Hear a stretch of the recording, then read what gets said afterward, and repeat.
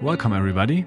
My name is Alexander Greb. I am the Customer Advisory Lead S4HANA Strategy at SAP, and you're listening to the SAP Experts Podcast.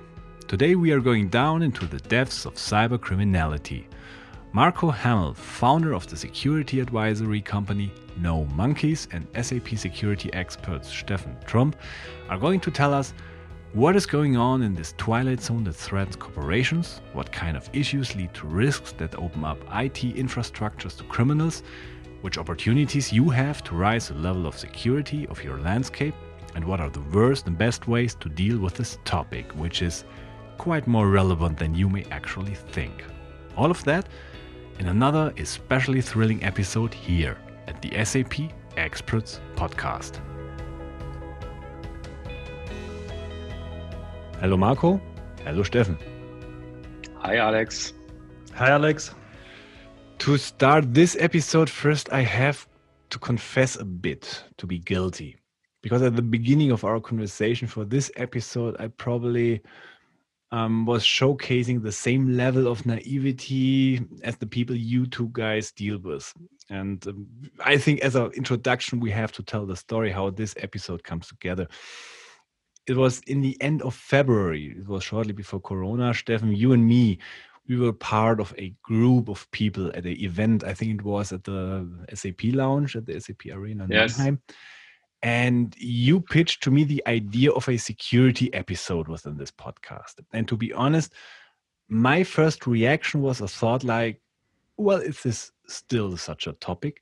And by this, probably I made the same mistakes like far too many people, because the stories you told me then, they absolutely convinced me, because Jesus, they were really damn scary. So before we go into that, Steffen and Marco, please introduce yourself and tell us about, Marco, then about the origins of the name of your company, because I think it already really wraps this topic quite interestingly. Okay, so I start. Steffen Trump is my name. I work in the solution advisory team of SAP for cybersecurity, governance, risk, and compliance. I'm with SAP since now more than 12 years. Always worked in this topic. I really like this topic, love this topic to advise our customers about this very exciting topic. All right. Yeah, my name is Marco Hamel. And, as a small remark here, I'm not related to Mark Hamill. So I'm not related to Luke Skywalker or something like that. Now I get it. You're correct. But I'm a former SAP employee. I've actually worked at SAP it's more than a decade ago in the meanwhile as a working student, but remained quickly after leaving the SAP ecosystem, coming back to the SAP ecosystem, and worked for quite a while for a German software provider providing security software for SAP, which was really, really interesting at that time. And this company was acquired by an American competitor.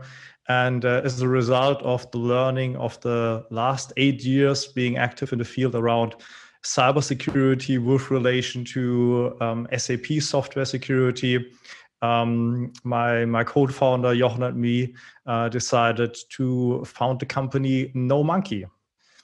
And I think that's what you're referring to as being a very interesting name related to this topic. Yeah, and of course there's a reason behind it. The services of your companies are what? Yeah, so we considered that like you described yourself, that there's a lack of understanding and awareness in many areas when it comes to the to the specifics of security in SAP technology. And to address this issue, we've decided that our company acts as an independent advisor. So we are not selling any security solution, software, or whatsoever. geared towards customers who want to, enhance their capabilities, or to be honest, often just start with the topic as such. And on the other hand, also providing learnings, for all the people active in the ecosystem, being it SAP experts, but also being it security experts, that they got a better understanding of each one another. So really to address the issue of, one of the monkey problems we are going to talk about, like that security experts do understand more about the technology specifics around SAP solutions and the importance. And on the other hand, SAP experts get a better understanding, why these strange security guys, come around and have all of these requirements, potentially slowing down projects and whatsoever.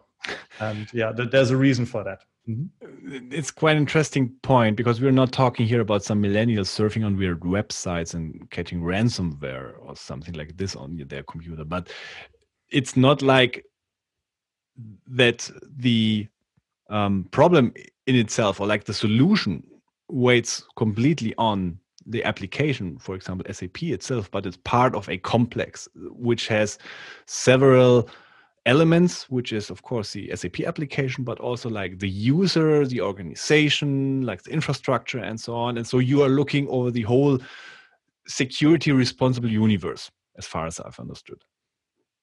Yeah, and you have to when you talk about security, because security is a really interdisciplinary problem.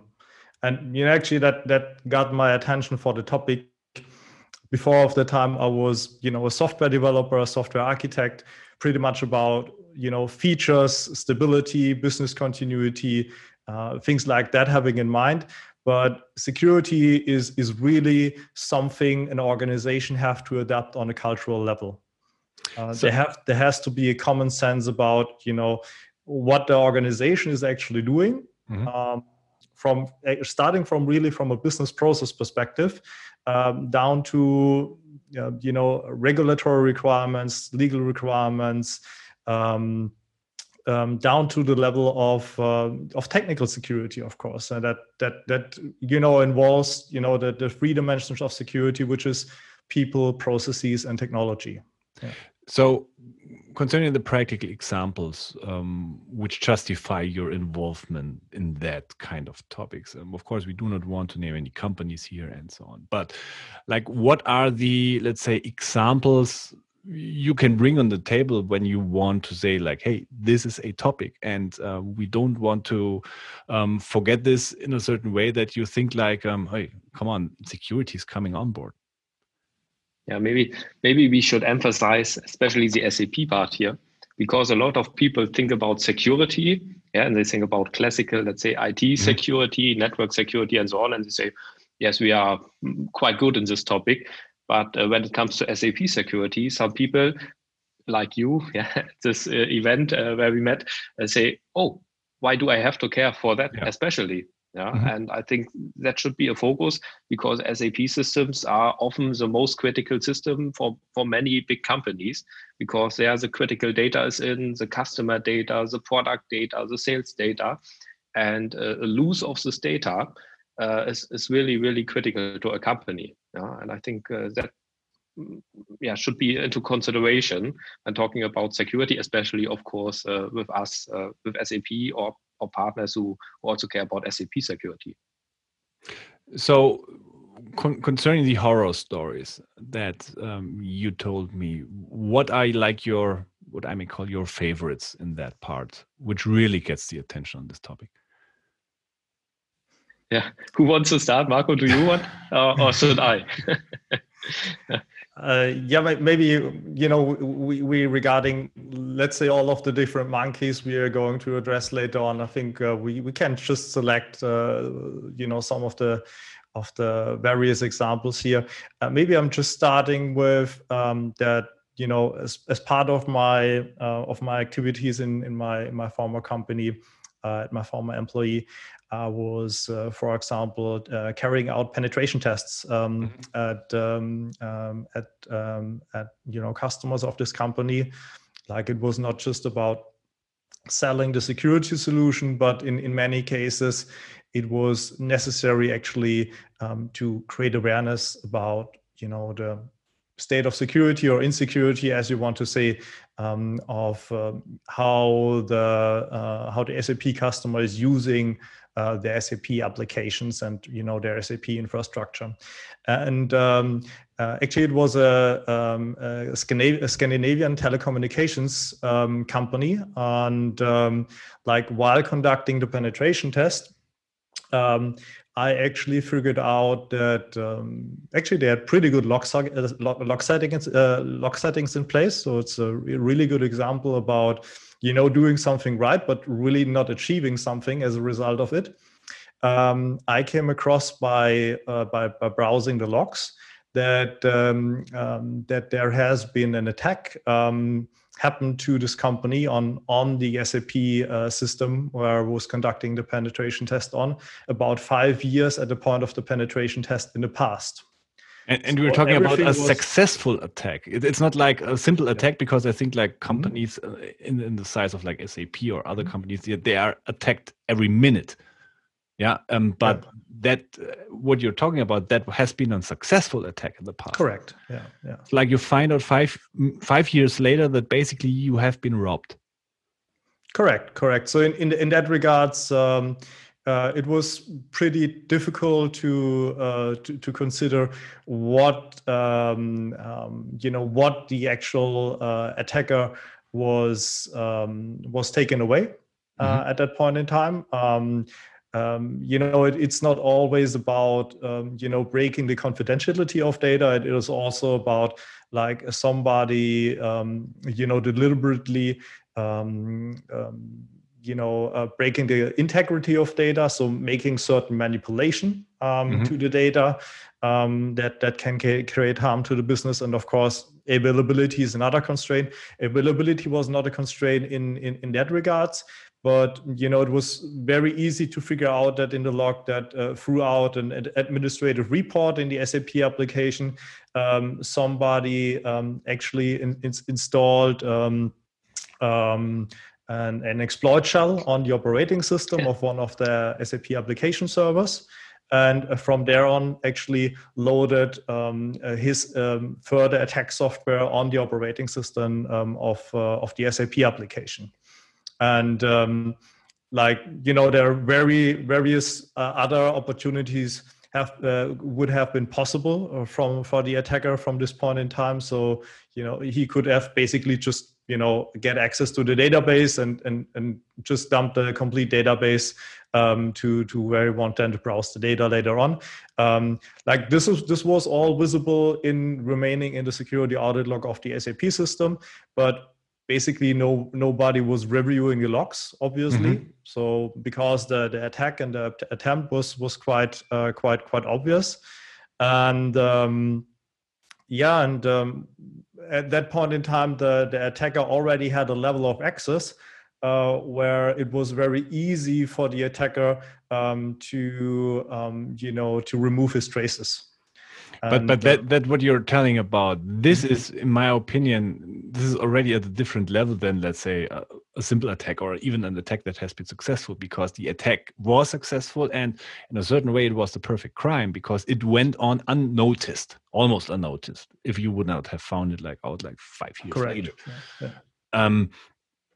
Is this something like when this happens at customers, is something like a shock, so that they say, damn, we really have to change something? Or how usually are customers or people who are confronted with that kind of bad news, how do they react?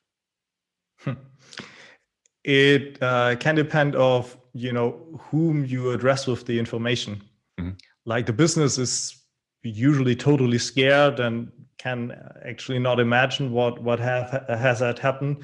On the other hand, like an SAP operation center or basis administrators and so on, they most of the time they know their weak spots.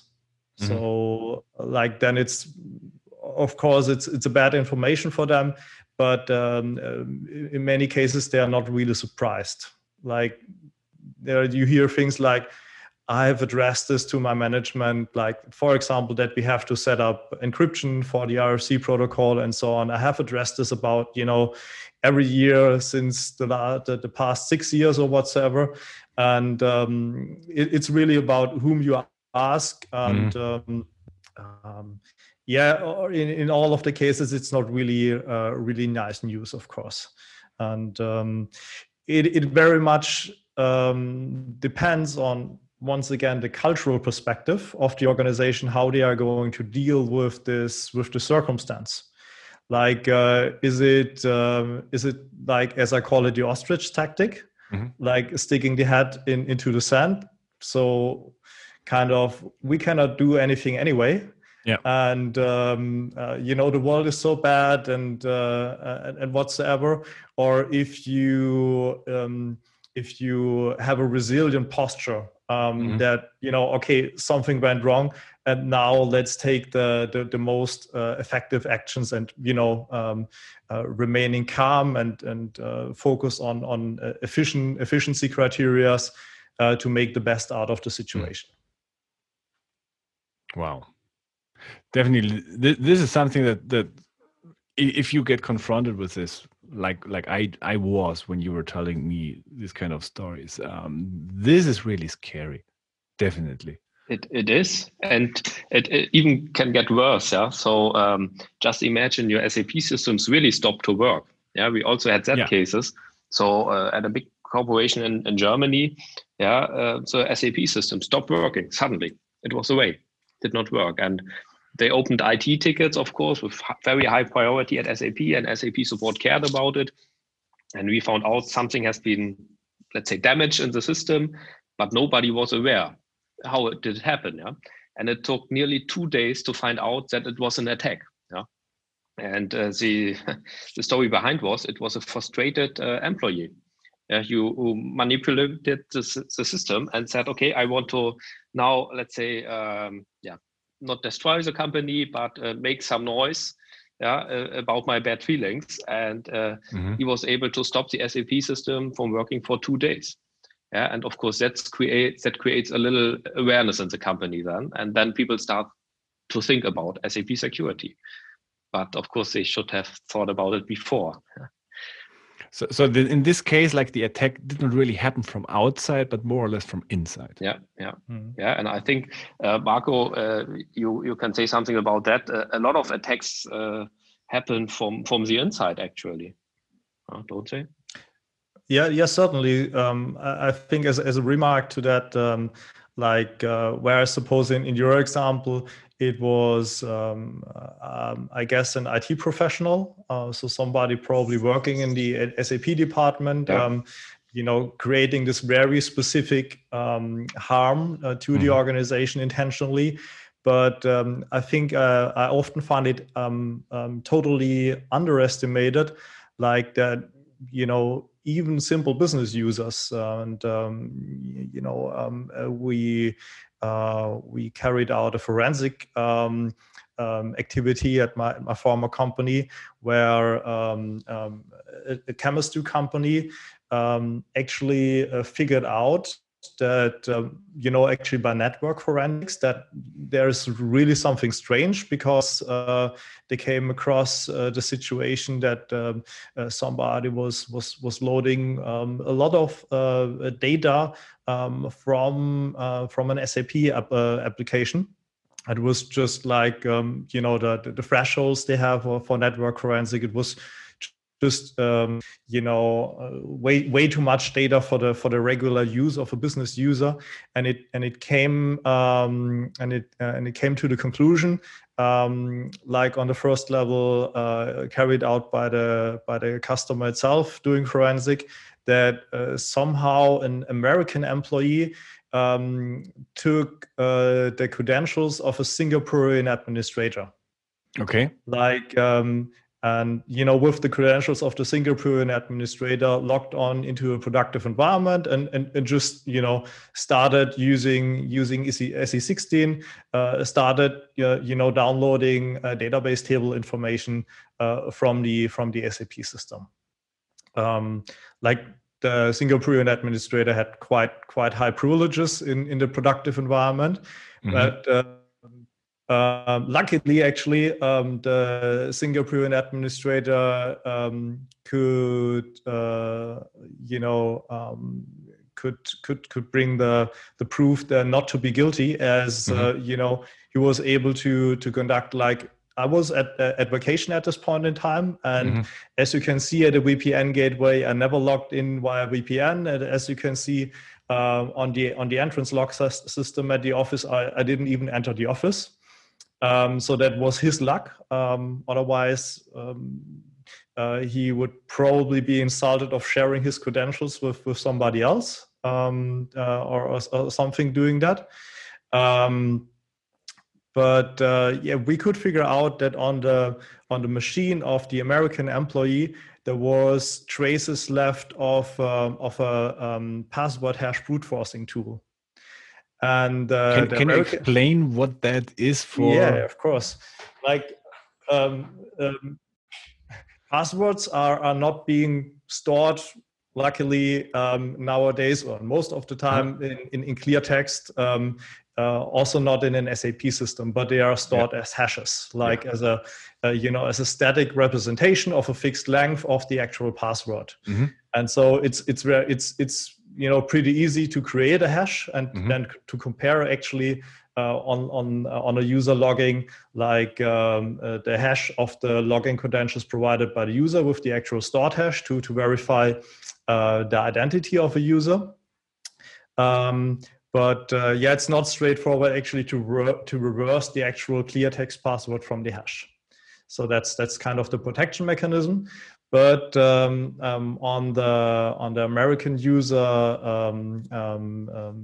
notebook, there were being found that there were traces of a tool that is intentionally being used to recalculate the clear text password from a hash information. So there was definitely some, in a way, criminal energy behind that, because he did not just like look up or what could be the password, or like stole it by like looking at what kind he tapped in, but he installed some application or some tool which was like responsible for getting this kind of information, then deleted it, but still, of course, the traces were found on his laptop. Correct. So he was not an IT professional. He basically most likely just have followed, Googled for it and just followed, let's say, a guide to actually do what he did. And like the interesting information was, how did he actually get the hash information, like for the administrator's password? And we were able to figure out that this business user was, for example, also conducting UAT testing for SAP application in a testing environment. And on this testing environment, however, he had pretty excessive privileges, like many actually testers do have on test systems. And with this excessive privileges, it was possible for him, just by the standard tools, to retrieve the hash information of, its database table use A02. If you're interested in looking into your SAP system, that stores actually the username and password information. And it was, straightforward for him, just with the access he had, just to download all of the hash informations from the actual database table.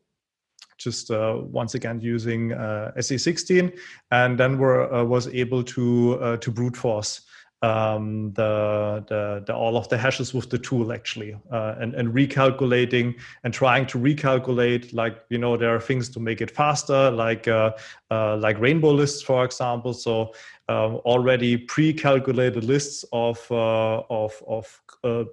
potential clear text passwords and hash informations where with these approaches he was able to recalculate specifically weak passwords, and then he just had a look like with the information in the test system, which of those user accounts are potentially high privileged in productive environments, and found this Singaporean administrator. But this is not your standard SAP user who knows all that stuff, knows how to use the tools, knows where to look maybe, and use this kind of algorithms and so on. There must have been some, let's say, several knowledge, or let's say hacking or criminal knowledge necessary to execute something like that. Like using the tool and so on is not far more difficult than using any other type of software applications. There are nice tools with UIs and so on, where you basically just drop your CSV list with the usernames and password hashes, and they are doing all of the rest for you. So when you Google for it, you will find several pages public in the internet available how to actually conduct this kind of attack. Wow. Yeah. And where to find the information in an SAP system and how to do that. That's pretty much a well-defined standard path of starting to exploit like different weak processes in the customer environment. Like the 1 weak process is like that, the administrator used the same password all over the place. All over again, exactly, did not change. The same in test and in production and so on. The other thing is like that, the test system is not sufficiently being protected by, also restricting privileges of the users over here and so on. So it's really like the process thing, besides of, technology and so on, that often can make organizations weak to, this attacks carried out by non-professionals in that regard. So this person did not have any specific experience when it comes to information security or whatsoever. Wow. But okay, we had now like cases where it was all about like damaging or like destruction in a certain way. But this, of course, is maybe just one area of, let's say, practical examples where attacks or where more or less like security leaks led to something which was not really optimal for the company. But I think there are also like a lot of similar as hijacking examples where certain parties actually earned money by doing that, like intruding into a system and doing some things. Do you have examples for that also? Well, what I think belongs to that topic is, of course, stealing information and making money with this information.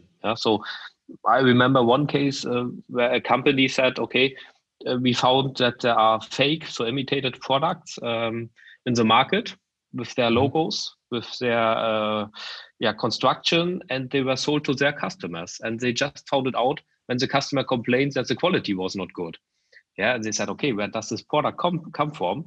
And it came out there was a kind of company who copied all the information from them, the recipes, details about their sales channels, and they distributed the product even on the same sales channels and said, hey, we are now the company XYZ.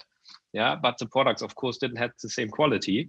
And so it fell back to the original company. And when they had, let's say, an investigation, how this could happen, they found out, well, all this relevant data, like the recipes, the customer information, the sales channel information, this came all out of SAP.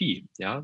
So unfortunately, they have not been able to really reconstruct the attack pattern, but it was clear all this information comes from the SAP system. Yeah. And I think that's definitely one attack pattern where somebody wants to grab the information that is in SAP to make money out of it. That's definitely one attack pattern.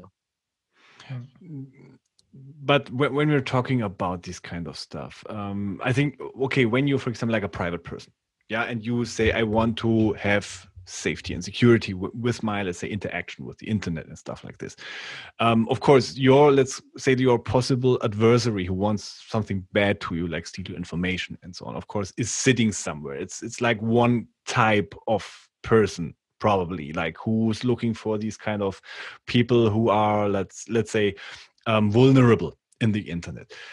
Concerning companies, I think the array of possible parties who want to do something bad to you, I think are, as far as I learned from you now, are much more diverse, because we have something like the internal factor, like employees who maybe freak out at a certain, what we've learned at a certain moment, and start sabotaging. We have like certain maybe partners where something weird things are happening, but we have, of course, like the attacks from outside and from certain part, like criminal organizations. But what you also said in our pre-conversation, that there are also like certain, we can say, nations who are more or less earning a part of their BPR by stealing information, doing sabotage, and so on, which are also like somebody who is prone to attack me. Did I get this like array of possible adversaries right, or how would you like comprehend that? Yeah, maybe just to bring in a meme here, which is pretty well known in the area of cybersecurity. A cybersecurity expert is carrying out a threat model of threat actors to an organization, and he states, yeah, so basically everybody who is not working here is a threat actor, and everybody who works here is a threat actor as well. Yeah, like this pretty much describes it as a whole. Like the attacks from an organization perspective can be ubiquitous. Like there can be really many things, like being a personal interest, like revenge, as we had an example, up to professional cyber crime, to actually get money out of it, up to like things which are most usually stage sponsored, like in industry espionage, things like that. So individually to an organization, on top of that, there are many of other threats from a security perspective that do prevail. The interesting part of it that most people struggle to have an understanding, like what can be the motivation by an attacker, and what are the ways to carry an attacker carries out his attempt to achieve his objective. Like I think what's very, very interesting, we are in the age of so-called ransomware. So which means where attackers trying to take the data away from the organization it belongs to, by, for example, encrypting it, obfuscating it, or whatsoever, and then taking the organization for ransom, and of course. So I'm sorry to interrupt you, but so this actually what probably like private people may experience after surfing at weird websites also happens to companies. Certainly. And do they pay? Or quite often they do, yeah. Wow. Quite often they do, yeah. Like it's pretty. The math behind it is pretty simple, and that's being used by cyber criminals. And specifically as a cyber criminal, if I figure out, basically there is an SAP infrastructure, I know that it's crucial to the organization. Yeah.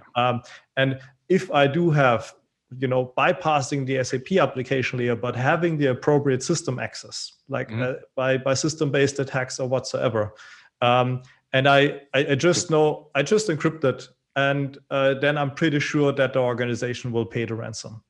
Like we all know by the amount of transactions, business transactions being processed on SAP infrastructure and systems and so on.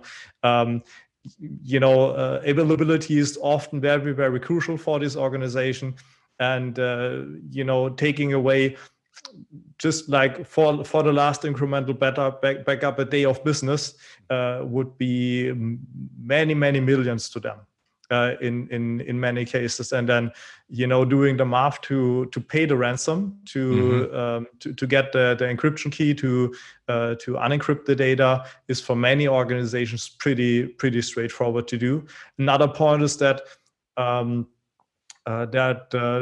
also because of regulations and legal implications, data is more having a price. Let's say specifically in consideration of things like GDPR. Like if there is an attacker out there, he can also monetize like the organization being afraid of that the attacker is actually publishing the attack, or the successful attack. Because making the weakness of your company public already is a threat. Correct. Yeah, that's true. Yeah. Probably like every hacker organization, you have to pay a price for that. In the meanwhile, like in considerations with GDPR, up to 2% of the organization revenue.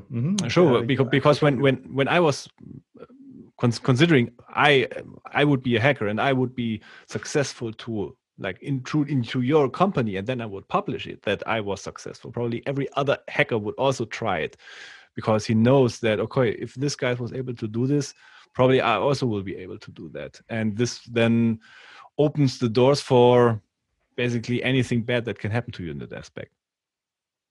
Correct. And what you also have to consider when you pay the ransom, the bad guys will remember that you paid the ransom, and that you're most likely going to pay a ransom again. Wow. Being again like nervous and shocked again. What are the reasons that this is possible? Because of course, like the same, or the first thought may be like, okay, then obviously the application is not safe.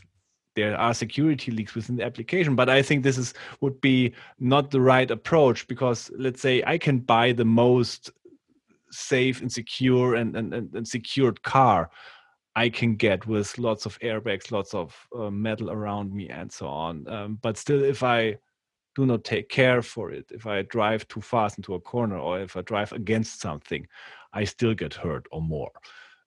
Is this picture correct in a certain way that I imply, or what is your, let's say, spin on the reasons or the elements or the dimensions we have to talk about when talking about making your application landscape, your SAP landscape, safe and secure?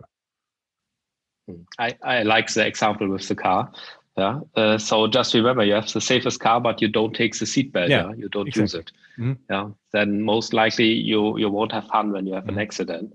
And I think that's somehow similar with the SAP security. Yeah. So there are a lot of ways to use the inbuilt security to make your system secure. Often it's a kind of, let's say, configuration issues, where the configuration is not right, of patching issues, where you use, let's say, old releases, where we already delivered patches in the last years, but of course you have to install it. Or we talked about a lot of access rights, privileges, where you just, let's say, give privileges to everybody. Yeah, and then of course you have a security issue. So just another story, but then maybe we finish with the stories. But I remember a customer, for example, who just renamed the SAP All authorization, where you can do everything with. Yeah, he just renamed it to another one, and then he said to me, well, then the auditor will not notice it. Yeah, so I don't have to care about it. Yeah, that was already some years ago. I know this company now works also on the privileges and optimize it, but it's a kind of awareness, a question of awareness. Am I really aware of the risks and what I can do against it? And then you just have to do it. Yeah. But I think that's the key point. Awareness. Yeah, I think that this all example that you're taking is more or less what we've heard in the beginning, like with the apes and monkeys, and not want to hear and see and look. Like there's one thing of maybe not being aware because of maybe like knowledge deficits, what kind of, let's say, activities I have to incorporate to become safe and secure. But also in many cases, there's something like a nonchalant happening. What do you think is the bigger problem of both? Or are they in the same area? Like I would come back to the actual reason of the missing awareness. as kind of the primary root cause. When we usually talk with organizations, they are, when it comes to security topics, they are very much structured in the same manner. Like there's for example the freelance of defense model that it's being defined by the International Auditing Organization. That usually there is let's say there's an IT operation department in place. Like in our case, specifically the SAP operations department, there is a security department in place, which has the primary objective to define policies and to define strategies and also actually identifying threats and so on to the organization for information security and cybersecurity aspects. And then as another independent part, like to verify that these both organizations work as they should. In that regards, there is internal audit, most likely internal or external audit, depending on the actual organization. And like the example Stefan mentioned, like just we obfuscate something, like we hide our deficits in a certain area by just giving it another name, is really like that the operations department don't want to speak about let's say their legacy issues and actually also the pressure, the operational pressure, because that's most of the time the reason. So most IT professionals, they do want to make a due diligent job, but they just don't have the time. So they have to really focus to support the business so that SAP applications remain, continuing stable and performant to the business. Like this is their core objective. So in the end, if I may jump into that, in the end, it is again the same, like when talking about or we're thinking as yourself as a private person, because your security starts with yourself and with your mindset concerning security. And as far as I've learned from you now, it's no difference when you talk about enterprises. It starts certainly with a mindset. Yeah, certainly. Yeah. Like in the end, it's a top-down thing. Like what is being defined as your goal, for example, as an application owner, is your goal like to carry out an S/4HANA transformation as fast as possible, and with using the least amount of resources in the organization to do that, and so on. But you don't have any goal, for example, geared towards, let's say data protection regulations have to be applied and whatsoever. So in what direction are you going to run for? But on the other hand, like with the freelance of defense model, to make a more complete picture. So why is it hard for security, or is it not often carried out by security? Like to tell the SAP operations department, you have to do this. Like, it's not good just to rename SAP all and then carry on, but work on how you provide access, how you have designed your roles and whatsoever. The main reason is that, and I'm kind of exception to this rule, that security experts very rarely have an SAP background, an SAP technology background. Like they coming out from other spaces, from other technology areas, from the IT industry. Like they are web security experts, for example. Like they are, they have worked with Java and or with embedded devices with C and so on. But it's actually very rare to find that an SAP expert moves to the security space, or a security expert moves to the SAP space. So, which means there's really like we call it in SAP itself, we call it Japanese. Like there's the Japanese language, and then it's pretty hard, like for the security people to get into that. And I assume, like I have the SAP background, so I don't really know, but for many for many SAP people, on the other hand, it's quite difficult to understand, like what's actually meant by security experts when they are talking about threats and attackers and so on. And then on the other hand, we have audit. And audit most of the time has the very same problem as security, but also struggles to identify the organization's risks that is inherent with threats to their SAP landscape, to the organization's SAP landscape. So where often I see the effect happen, audit is asking a third party, like professional penetration testers whatsoever, to carry out a penetration test geared towards the SAP landscape. It already starts with the point that it's very hard for them to select appropriate penetration testers. Like if you're just a penetration tester without an SAP background, it's the same problem with security to SAP. It's pretty hard to make a due diligent job. Yeah. And if you cannot define the requirements the penetration testers should fulfill, you will most likely end up with a meaningless report, which is going to be handed over to the SAP operations team, and the SAP operations team will take the report and rip them into pieces. Yeah, let's collect the dust. Yeah, correct. Yeah. But before we go into the opportunities for more security, which we already started, I have one question more about the common area in itself, because it really sounds like it's, at least for my ears, of course, it's a matter of budget to become secure in a certain way. Probably I'm not really completely right with that, but does this mean, for example, larger companies probably have the, let's say, more healthy security mindset and infrastructure and so on, like smaller companies, or are there certain different, let's say, regional differences between maybe Europe or other regions where maybe security is having something more of a higher or lower emphasis? That's a good question. So when I look around the region I care of and a little bit more, there are, especially, let's say, in Germany, it's very different. There are companies who are very aware of the topic and they really invest a lot, and they really prepare a lot for this topic, but also the other way around. And if you look at the top 30 companies in Germany, I would say maybe it's half-half, yeah.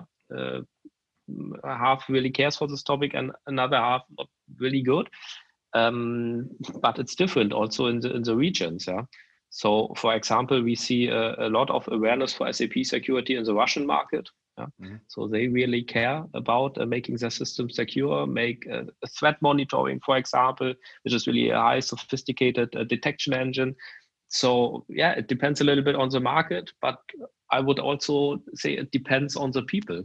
So if you have people on the C-level, even in the board, but also in the IT leadership, that are aware about this topic, that SAP is one of their, let's say, most important systems and that there are these threats, then something happens. And if you have people who are not aware about, or the responsibility is not clear at the companies, that's also a big point, really. The responsibility is not clear, then nothing happens. So I remember I met a CFO of a quite big company, and she said, well, yes, we care about security. We are very good aligned, and Mr. XYZ is responsible for that. And when I talked with the security officer, Mr. XYZ, he said, yes, I care about IT security, but not about SAP security. And there was no awareness at the company about SAP security. And that's why it's not so good in this. Because you thought maybe when I take care for the infrastructure, then the rest which is behind it automatically is secure, which probably is a too short-minded approach. Yeah, and that's simply not true. You also have to care about the application layer. And we have companies here in Germany, Austria, Switzerland who really do care. Big companies, small companies. But I really see a trend that especially in East Europe, but especially Russia, they really care a lot about it. And in Germany, there are a lot of companies who really, let's say, have to improve a lot for that. Yeah, And I think, as I said, it starts with awareness first. So we learned now that we're in that certain way are not fighting against students or like kids and so on who try out like to be nasty to you or to do something funny, but like to train professionals try to implement your company. Yeah, you have really optimally equipped opponents, professionals, even state actors, that you have to defend. And therefore, of course, you have to be also very professional to do so. And I think we at SAP, we offer support for that with the basic applications, but also with tools you can use and with advices. But of course, you have to use it. So when I now get this kind of realization, of course, there are, let's say, the one kind of reaction feeling a bit helpless. But when I get this kind of realization that there is an imminent threat out there, how should I approach this one? Yeah, there's plenty of options available. Also naming some bad examples. So it really can happen to you, like most CISOs do it or will do. They just Google for it. They will find a vendor, and the vendor will tell them, "Oh, right, you have a really big problem, and by the way, I have a tool for you to solve the problem." Quite often, I've recognized that organizations fall short on the attempt to just throw money on a problem which they actually don't understand, or don't fully understand. And the problem is that a tool like being a vulnerability scanner or a detection utility or whatsoever that can help you when correctly applied in a specific area. Most of the time, you have to have educated and trained employees actually to interact with the tool. You have to have the resources, and of course, you have to have the processes around. And then within the context of the actual tool, certainly there is an improvement in your security posture. But outside of the context of the tool, like things can still go as crazy as before. And one of my main efforts in that regards is to help to provide guidance throughout the challenges of identifying problems, protecting what is there, being able to detect what malicious activities happen, also being able to respond to that, and in case something falls over, to recover as an organization. How you can stick the things together in an organization, with the budget constraints existing, and so on, just by doing smart decisions. Who takes ownership, and what are the communication processes and overall security processes between of the three lines of defense. So between SAP operations, security, and audit. And when you do this in a smart way, you can create significantly better resilience by just purely throwing money into the fire, as I used to say. And then, of course, also being able to take wise decisions on areas where you need to scale to address the problem, of course, to use software for this purpose. And specifically in the context of SAP, like I know many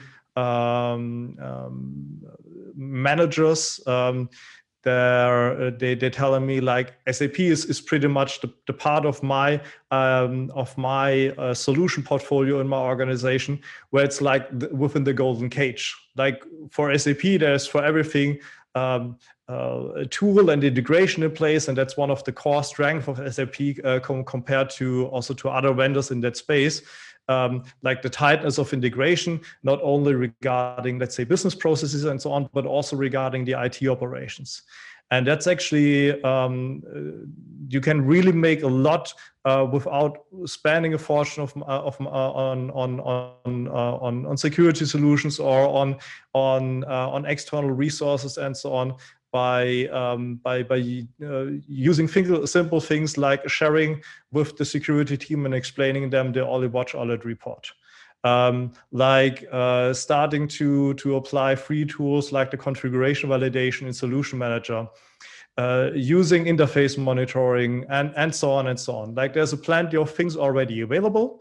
They are not necessarily, let's say, very, very well aligned, saying that from an outside SAP perspective. So it's not pretty straightforward to use them all the time or to address them. And they are made for SAP operations people and not for security people most of the time. But there are, plenty of things where, as of now, organizations just fail to use them as a baseline. So we have, in a certain way, we have a real existing problem, a threat, but there, as a possible answer, or as the best possible answer, is to do something at first of a, let's say, intelligent concept against that, instead of like hectical counteracting. You're always better off like when you really get the right help, when you get like a concept which fits to you, which fits maybe also to your possibilities, and then you're better off in the end. Pretty much, yeah.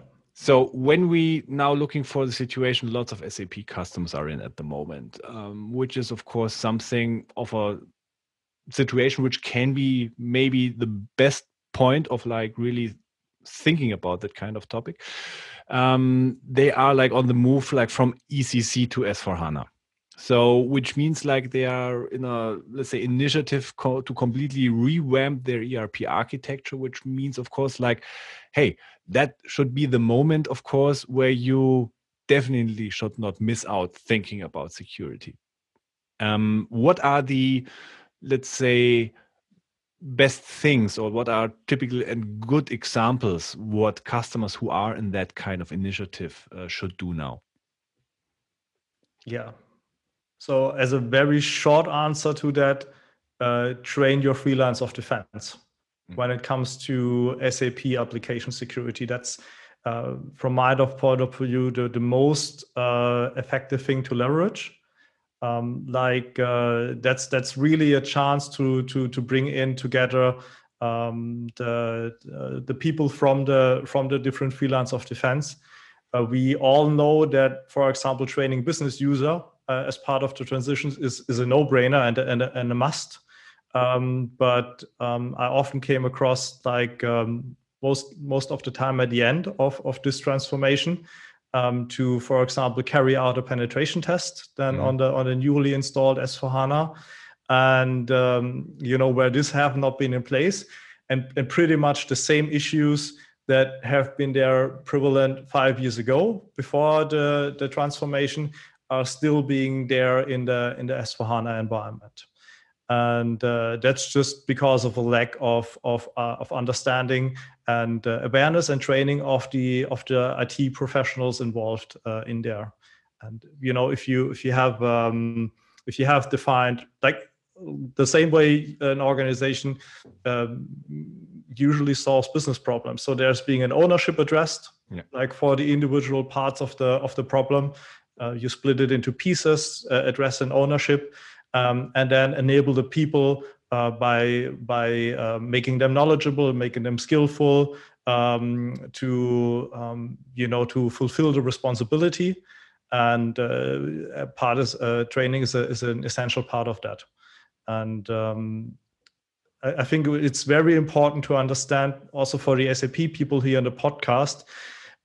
It's not straightforward, for example, for a chief information security officer to recognize that an S/4HANA transformation is just not an upgrade of the existing ERP system, because this is the most time what they actually think. They may state the question why it takes 2 to 5 years to upgrade a standard software, because they don't understand the implications that's been involved with that. And of course, that we with S/4HANA, we're really talking about a new software stack representing, or with the objective to represent all of the core business processes of an organization. Which is definitely true what you say, because when you, for example, see your S4HANA initiative as an upgrade, where you say, like, I make a simple conversion just, then you, of course, if you just do not care for it, you are carrying your old security methods and your old security landscape, which may not be up to date anymore, from the old system into the new system also, where you continue to act like this and to use like this. Is this something, Steffen, that you experience quite often in that way, or what are like the typical activities, or like what you say in that moment you should do this and that to up your game in the dimension of security? Yeah, I think you said it absolutely right. Yeah, it's a new technology, and also with a lot of new opportunities. And for example, what you should always work on when you do such a new project, migration project, or new IT project, you should care about authorizations and user management, for example. You have to care about it. You have to discuss this with your business department. Who should have access to the system? What should they do in the system? Yeah, and you have to discuss this anyway. So why don't use it to really, let's say, enhance the authorization model, and to, let's say, improve it, especially concerning the segregation of duty concepts, for example, so that nobody can, let's say, transfer money to their own bank account or can access very critical data just by their own. You can establish processes where somebody has to approve it, for example. And I think that's a perfect chance to do that, because you have to discuss this anyway. You should discuss it, and you just have to implement it in this project. There are a lot of really possibilities, chances to do so, and you just have to take it. So again, a mindset issue, because you have now a technology available of the 21st century. You have threats of the 21st century. So do not continue use something from the 90s or like a concept from the 90s, but look what's in there for you in every aspect concerning like benefits, but also, of course, like security, and use it. Yeah, and get rid of the you said it with nicer words, but I don't want to say the word, but get rid of the old stuff, let's say it this way. You had to implement, because the old world worked differently. So if you had customized programs, for example, to do some stuff, these customized programs, they are usually a big entry point for attacks, because there maybe is some old code that everybody is now aware that can be attacked, and you can get rid of it. And so take the chance and really get rid of the old stuff and make it now with a clear new architecture, with a clear security architecture, with clear authorization concepts. And then you are ready for the future. But there's, of course, some, let's say, a danger which is more relevant for a conversion customer who is going that way than, for example, let's say, greenfield customer who is, of course, starting more or less from zero, and as such, of course, is more or less forced, or let's say, probably like feels easier urgent to think about a security concept. Yeah, certainly. It's more obvious. I usually like to describe it with the metaphor like when you start the more greenfield, you are starting with a piece of software which compared to like the customer has started, let's say 15 or 20 years ago with R2 or NetWeaver basis release for 6 and whatsoever, which is enabling security by default in a much stronger manner, like these installations have done about 15, 20 years ago. Like the metaphor is really, you can start or like moving everything into a tank and moving with a tank. But like the more brownfield, the more you're getting into the risk that you are basically starting to dismantle the tank, and in the end having a tank without ammo. Like to describe it in a way. And basically, you're as exposed, at least as you have been before. Most likely, you are even more exposed. like independent with transformation approach you are choosing, the business will ask you, to do all of the fancy things around, so to say, which exposes the attack surface on the SAP application and infrastructure in a much bigger way. More internet-facing integration scenarios will be provided. The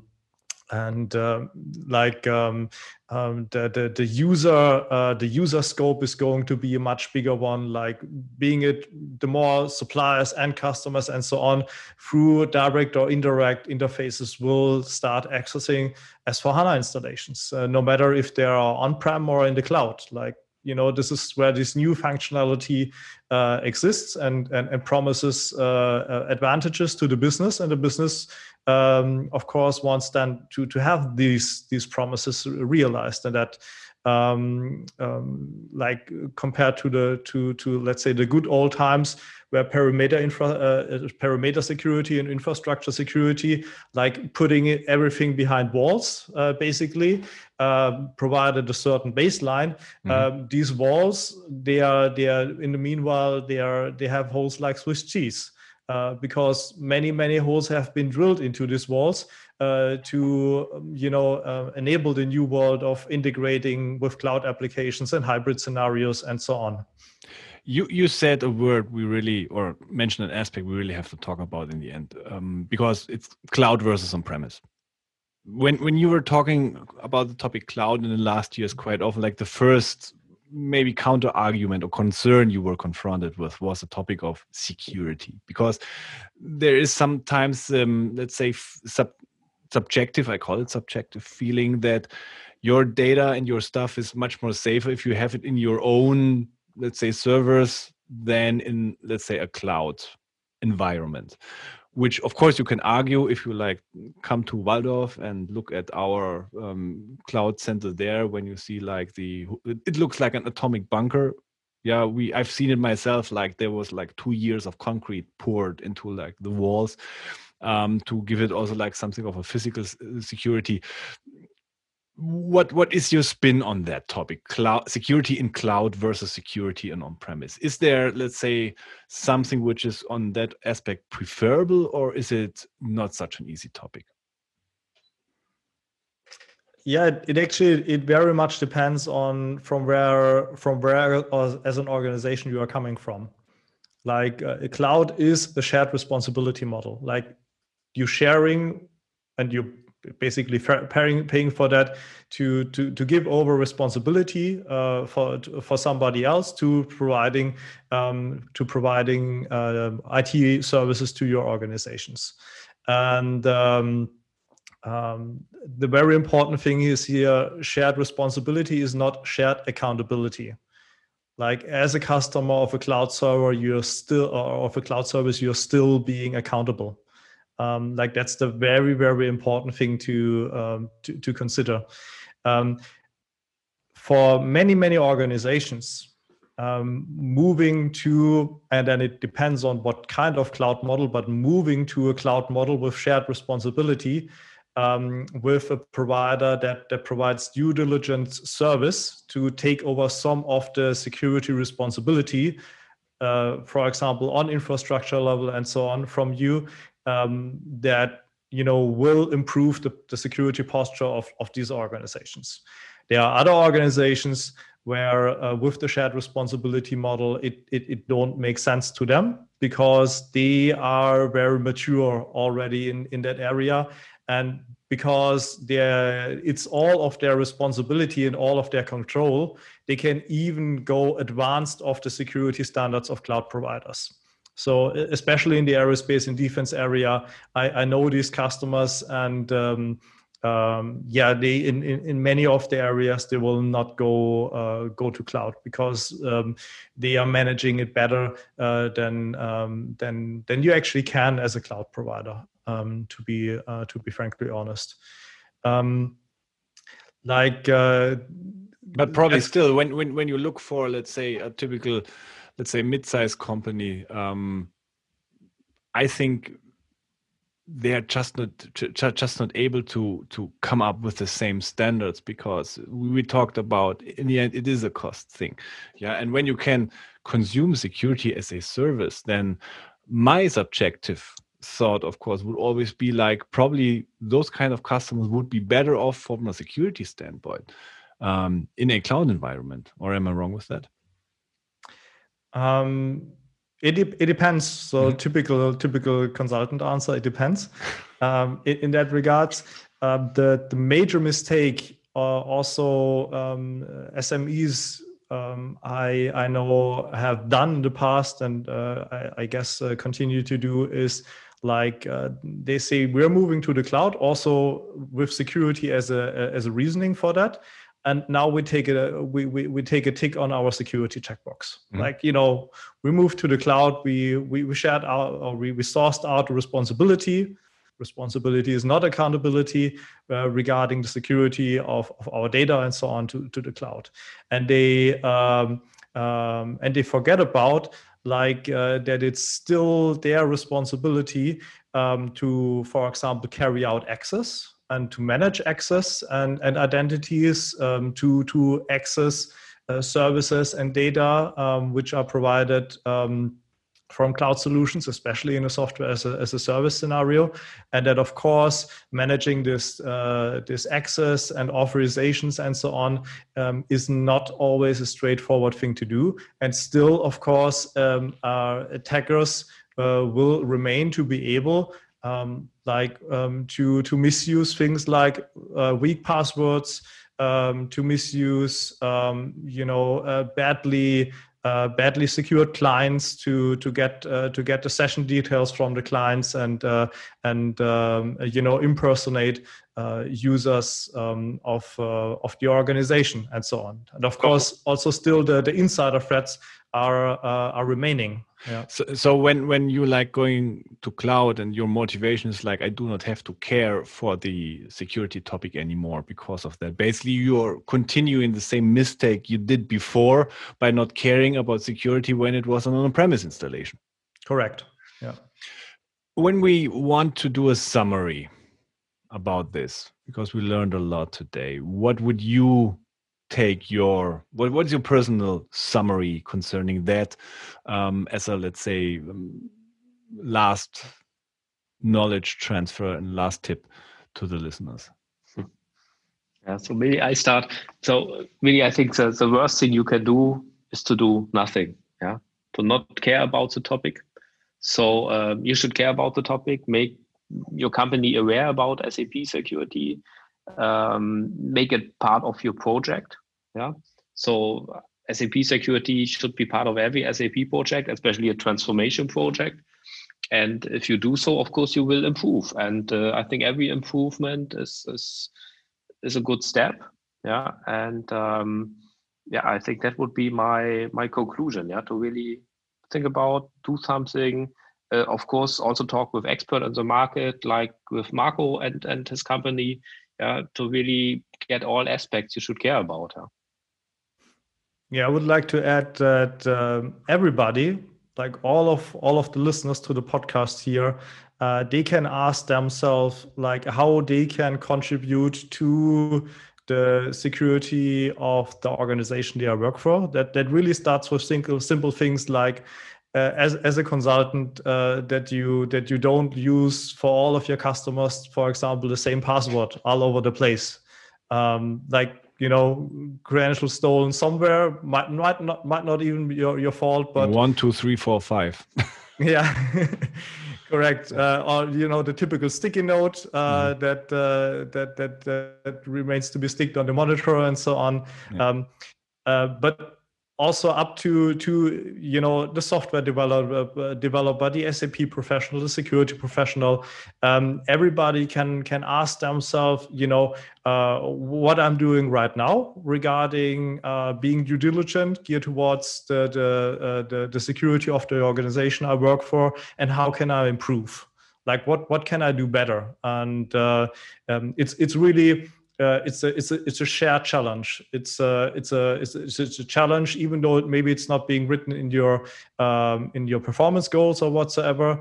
It is a shared challenge to all parts of the organization, and everybody can make can take a minute and think about how to get better. And really a thing to consider when you make security a mandatory component of your S/4HANA transformation, you can actually save a lot of money for your organization, instead of like the typical thing I recognize: security is not part of the transformation at all. At the end, somewhat, a security assessment or penetration test is being performed, and then the crying starts. Because then you, in many cases, you have to start all over the place, like have double the test efforts and so on and so forth. If you do it right and bring in security aspects as early as possible as part of your HANA transformation, you can make the transformation much smoother, and as an added value to the transformation as such, your organization becomes or will have a much better security posture than before. Yeah. So the risk is significantly being reduced. Wonderful. Thank you very much for closing this podcast, because I think everybody listening to that has gotten a lot of food for thought. Where can we get more information / where can we follow you? Yeah, so of course you can follow me at LinkedIn. So if you search my name, please, with double P, that's very important for me. Then you can find me on LinkedIn, and of course you can follow me there. Yeah, and for me, you're very welcome to have a look at the website of my company, www.no-monkey.com. And I'm happy to connect with you on LinkedIn, which is Marco, written with C, .HAMMEL. So the Hamel with double M. Yeah. Marco, Steffen, that was eye-opening. Thank you very much. And I will go now change my passwords. That's a good plan. That's a good plan. Thank you very much for all of that. I wish you a wonderful evening. Have a good time. Thank you, you too. Bye-bye. Bye-bye. Thank you, Alexander.